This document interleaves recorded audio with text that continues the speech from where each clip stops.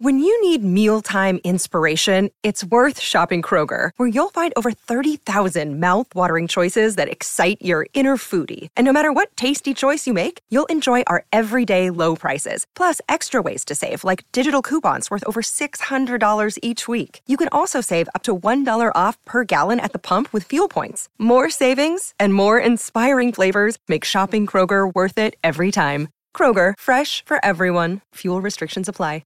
Another day is here, and you're ready for it. What to wear? Check. Breakfast, lunch, and dinner? Check.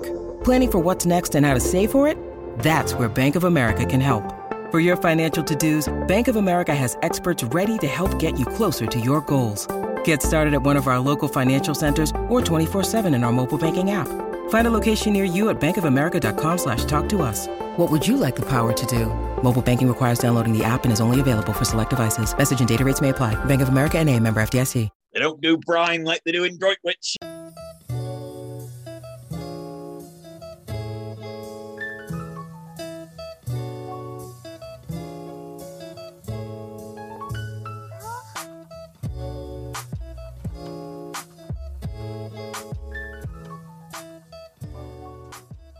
Good evening and welcome to Pint of Football, where, much like Leon Bailey, we're just about ready to accept that we aren't going to be the next big thing after all.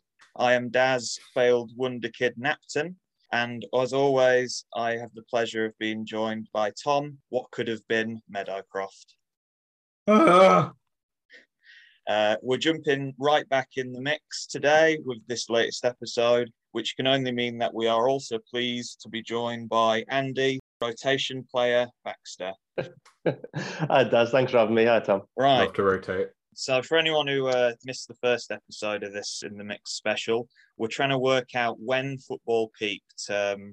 Before we started this, we gave very boring one-dimensional answers about when we thought football might have peaked, which for Tom was after the back-to-back promotion for Bristol Rovers a few years ago. For Baxter and myself, it was more the sort of back end of the 90s, early 2000s time. I think specifically I'd said World Cup 2002 was one of my favourite times of the game. But we didn't really have the full extensive knowledge of all the football to be able to make the true decision of when football actually peaked. So we started off and we've got as far forward as August 1889. And I can't actually truly remember what's happened so far, apart from there was something about weird sized crossbar, I think, in London. It was a new team in Sheffield. Oh, that was it, which warranted a story because they made a team, snuck off the other side of the city and had a friendly, which they lost, which, again, isn't exactly show-stopping stuff. But it's kind of amazing that they've just managed to note down all the really tedious stuff. Like there's no dogs on the pitch or like 2-footers or, you know. Yeah, we are going to get to some of the better stuff. I mean, I've just literally opened a random page, which was from 1948, which just has the title, When Two Players Died. So, oh my. I'm guessing there's more stuff to come. But for now, we go back to 1891, and this is the first time I'm actually starting to feel like we're in peak football territory because we're in cold December, snowy Burnley. This is already sounding... Yeah, this is it. It already sounds more like you're going to be enjoying this story. So let's crack on. Snow was falling very heavily, and it was one of the coldest weeks of the year. No one felt much like playing football.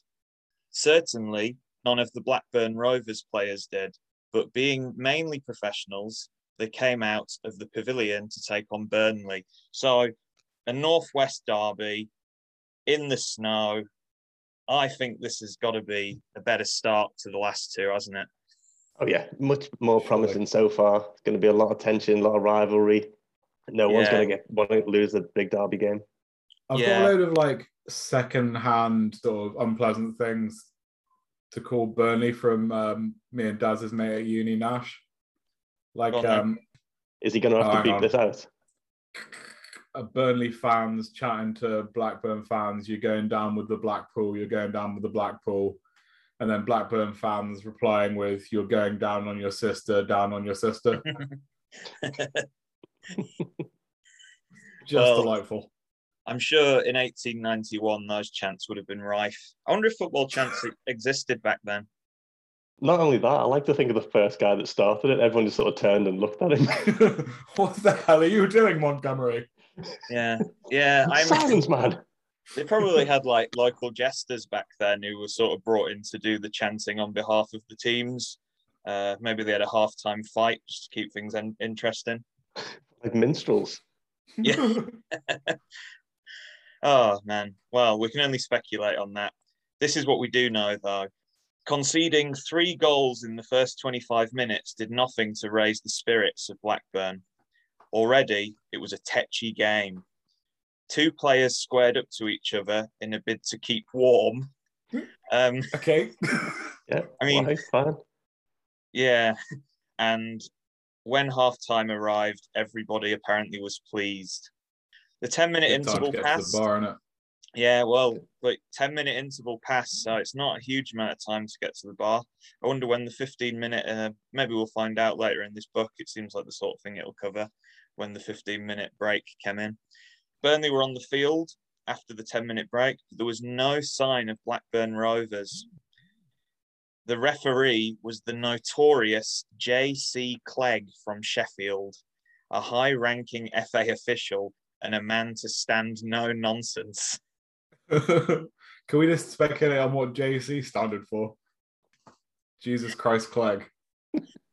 Who said Jesus didn't exist? He was around in the 1890s, for Christ's sake. Refereeing in Lancashire. Anyway, he did not like the cold, and nor did he like waiting in the cold. He warned the teams that he would start in 2 minutes, regardless of if the teams were out. And after waiting 4, no one had come out from Rovers' team. Tempers started to rise. The feuding players from the first half both got sent off for some reason.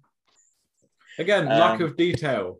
They record like trivial stuff. The referee's name is strange, but not what actually happened for 2 fellas to get sent off. Yeah, I'm just starting to quiz this because what happened was they've said none of the players from Rovers came out. So how did he give him a red card? Did he storm into the dressing room and just give him a red? I mean, it could have been 2 on the Burnley team that were just having a bit of a... Oh, yeah, it might be a warm fight. Yeah, one of them warm fights that you hear about. Lee Bowyer and Kieran Dyer. Yeah. They got sent off for fighting each other. Maybe it was that sort of scenario. Anyway, all the Blackburn players, apart from goalkeeper Herbie Arthur, realised it was so cold and actually just left, which meant that... Fuck this!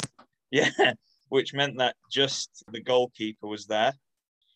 The referee carried the match on, apparently, which meant it was Burnley against Blackburn's goalkeeper. Oh, okay. This just got good. So then we get a bit of background on Herbie. Herbie Arthur was nearing the end of his tremendous career with Blackburn Rovers. He joined the club as a right half in 1880. I don't know what that is. Maybe like a right centre back, if I was to guess, or maybe a right back or something. Sounds a bit wing backish, doesn't it? Like halfway between one and the other. I don't know. Maybe not.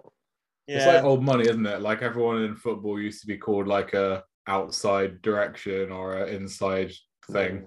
Yeah. Anyway, he volunteered to go in goal in the reserve team for some reason when a vacancy occurred with no obvious replacement. So he was the right half, decided to go in goal for the reserves, and then ended up being in net for the first team. Everyone thinks they can be a goalkeeper. We all remember Harry Kane in Europa. Yeah. The other thing, it sort of raises a question.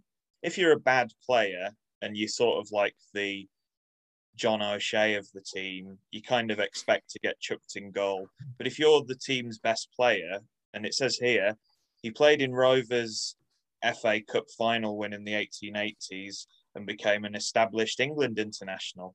So for him to just... No mug, then. For him to just drop it and go, I'm off in net for the reserves now, seems very suspect. Do you not think very different game? Do you not think it'd have been weirder if he'd have just played right half against Burnley's team though? Yeah, no one in goal, just running around like right. absolute mental case. But none of that would come close to this, and this was his biggest test. Burnley restarted the game and went straight in on goal, of course. I mean, what else are they going to do? Herbie Arthur saw the team running down, and when a pass was made, he shouts, offside, and it was given. What? It was given. I was thinking on his feet. JC Clegg's having a mare. Clegg he's lost it by this point. He's freezing. He's sending players off. He's calling offside when there's no players to go against. I believe I survived Spanish flu for this. And yeah, that followed an eternal period of time wasting back when you could take as long as you wanted to have your free kick. And he just basically stood there watching the time go down. He had no one to pass the ball to, so he just dallied as long as he could. And eventually, the referee gave up and abandoned the match. Wow. I count that as a win. Yeah. He won 3-0, didn't he? Yeah, no, they were 3-0 down. Oh, that's a shame. Which I guess is probably why he was happy to just call it off, because if you lose by forfeit, they usually just allocate a 3-0 win, don't they? So he probably just thought, sod this, let's sack it off and go in for a broth or something like that. But 2 days later, Herbie Arthur was given a benefit, whatever that means, when Rovers played Sunderland. So it all ended happy for Herbie. That could really mean anything. Like a testimonial. I don't know. Maybe it benefits like wad of cash or something. Well, it was the 1800s. It might have just been like a goat. Oh, I really hope so.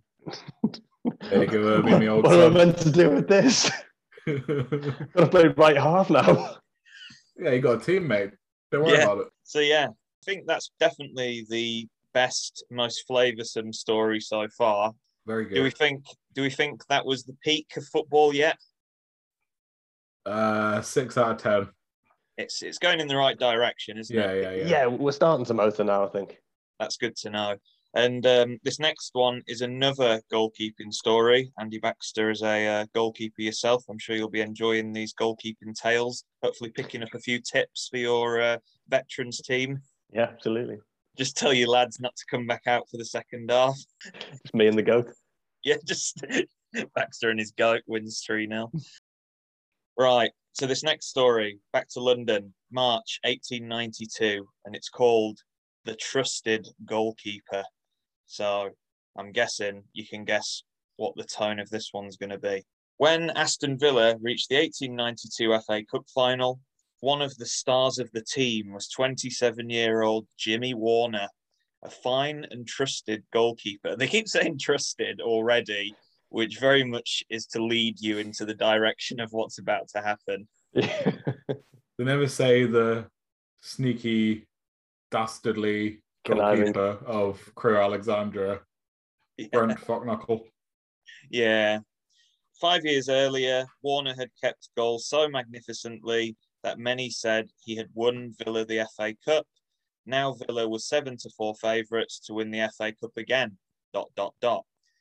But the bookmakers reckoned without the strangest performance of Jimmy Warner's career.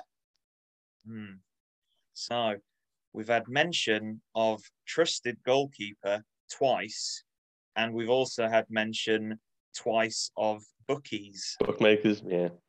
It's only going one way, this, isn't it? Let's see. Villa's short odds for the FA Cup final were more than justified given their success in the league. They were pressing for the championship.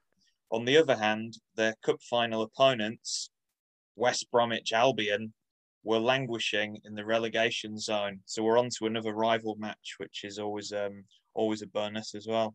They're kind of all rival matches in those days, weren't they? Yeah, I guess so. Rovers, when they formed, were in the Birmingham district league. Oh yeah, that's how desperate we were. A week before the final, Villa flexed their muscles with a 12-2 win against Accrington. Then the team went to Holt Fleet for special training. Oh, wow. Could mean anything. Which apparently included running exercises, the height of special training, and brine baths in Droitwich. Why in Droitwich? Got brine like nowhere else, lads. They don't do brine like they do in Droitwich. On the Tuesday, when it snowed, always seemed to be snowing back then, the quick-thinking trainer moved the players into a 70-yard boat shed and continued the preparation under cover. It doesn't sound very special, this training, does it? It sounds a bit third world, if we're being honest. First thing you mentioned was running. What do they do in normal training? We've got just like a casual stroll around, cigarettes. We've got a new sports science developed technique, guys, for training you up. It's called running. It's like when you walk twice. Well, to me, when I first read it said special training, I just assumed it was going to be code for pub crawl.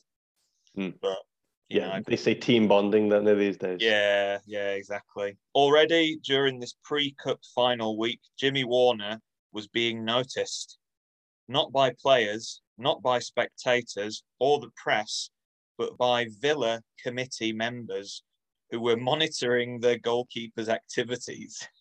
Probably a bit suspicious while he was in the brine bath, maybe. I don't know. Doing I'm so slippery. Catch me. Let's hope this brine washes off before the final, or I'm going to let a whole load of goals in. It was alleged that Warner would not go through the same training schedule as the other players, and that instead of remaining with his teammates, he preferred the company of a certain person to whom the committee objected and who had actually been with him at Holt Fleet against the wish of the committee. Was the special person William Hill? I don't really know. I mean, that's been quoted, so presumably it's been taken from some historic book or newspaper, but the whole sentence is just a bit of a weird one. Anyway, cup final day. There was about 30,000 people at Kennington Oval.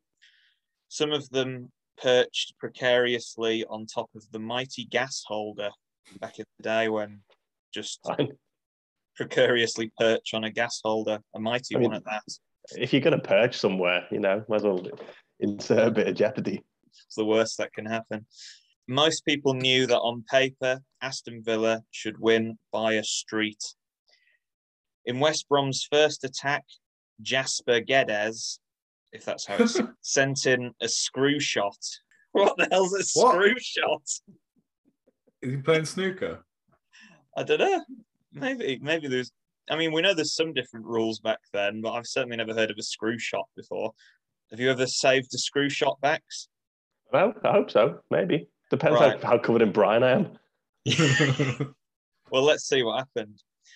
It was later described in the press as a terrible blunder. Warner received the ball, but it seemed to spin out of his hands, and the first goal was scored for the Albion only 3 minutes from the start. Jimmy Cowan put in a free kick straight into the West Brom goal net. Nets were being used in a cup final for the first time. So we got rid of the line of small children. Yeah. But as nobody touched the ball, the free kick didn't count. So it was an indirect free kick. Do they still have indirect free kicks? I think so. I think handball's an indirect free kick offence. How is it? Because they got that thing that's it's like a penalty but worse. Oh yeah. For the defending team. Yeah. The only time I've ever seen it is at a pre-season game at Mangotsfield. And I was just like, what the hell's going on? What are they doing? And then someone had to explain the rules to me in about 5 seconds. And I remember Lee Mansell took it like a champ to the face at about 2 paces. I remember when I played junior football, they used to get given all the time because there'd often be moments of madness where no one in defence had anything to do, so they'd just pass it back to the keeper. And they're just children. They have to know the rules. Yeah, it was a bit like that. And there was a rule as well about goal kicks, I think, where I think this has only just changed actually. You weren't allowed to receive the ball inside the box from a goal kick. Yeah, and that's very recent. we used to get caught out all the time with that because our goalkeeper didn't like kicking it. So he'd just like pass it to the centre back and you just turn around and be like, no, I don't want this here. Anyway, back to the story. The goal didn't count because no one touched it, blah, blah, blah. For 20 minutes, Villa used the win to stay on top. Then Jimmy Warner had his second chance to shine. Newspaper reports Warner partly muffed it.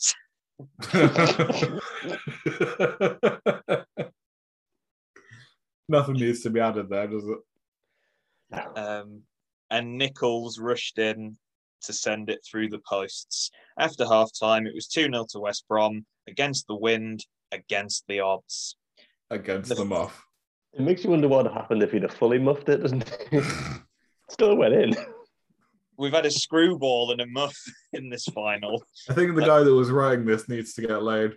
This match report. So let's see what happens in the second half. Can they redeem themselves? In the 55th minute, West Brom's player, who was called Baldy Reynolds, Jesus, shot from 40 yards, or for anyone who's interested, 36.6 meters. Warner was hopelessly out of position, 3-0 to Albion. Oof. Although Aston Villa dominated the rest of the game, they could not score.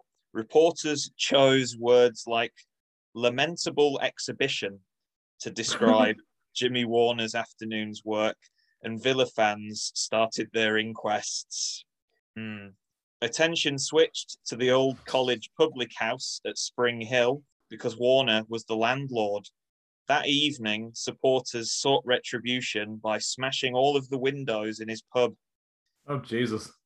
A rumour spread. Warner had lost money on a big sporting bet, so the goalkeeper had thrown the FA Cup final to recoup his money. Wow. Warner denied this, saying he had bet £18 to 12 against West Brom winning, and even £1 on them not scoring. Back in the days where you could literally just bet on your own team's displays and no one would think anything of it, apart from if you throw the game. A simpler time. Yeah, exactly. Why would he want his business to suffer? His wife blackguarded and a mob threatening his pub. Show us your proof. Blackguarded. There's a lot of strange words in this passage, Daz. Word of the day, blackguarded. So what was Warner's response? He simply said, show us your proof. He also promised to give his accusers a good thrashing if necessary. That's a good way to sort of prove your innocence, isn't it? Anyone who thinks I've taken a bung, come and stand outside my pub tomorrow in a queue and I'll take you on. I'll fight the lot of you. Alas, the next Wednesday, a few days before a vital league game with Sunderland, Warner failed to show for training. The next set of rumours claimed he had taken flight from his pub with a week's takings and a servant girl. Oh, God. It's like hello.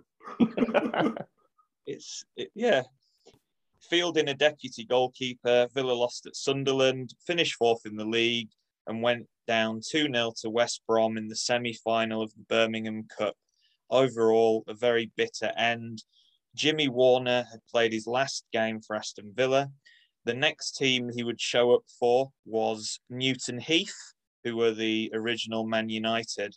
And no doubt thankful that not every newspaper had picked up on his bizarre display in the final. It seems as though he basically just moved to a new city, and back then you could just obviously start a fresh life and everything was forgotten. Great. Hope that, yeah. Do you think he wore a moustache? Maybe, or changed his name to like Timmy Warner instead. This is my wife's servant girl. Yeah. God. So, what do we think of that then, Bax? A lot to enjoy. Whether it's peaked or not, I'm not sure, but there's certainly very enjoyable, and I'm glad it made it into the book. What about you, Tom? I mean, apart from learning some new words, that's pretty good. That's peak so far. I wouldn't like to claim ultimate peakage. Well, are many other stories going to have servant girls, Brian? Brian and servant girls. Now we're talking. Well, I think that's got to be it, hasn't it? We've got to end on a high, and I think that is as good as it's going to get. We've had screwballs, we've had muffs, we've had Droit Twitch Brine. Do you need me to find a joke? I have one if you like. Oh, go on. What's Elton John's favourite type of salad? I don't know. What's Elton John's favourite type of salad? He's a rocket man. Cheers, folks, and good night. See you guys. Good night, guys.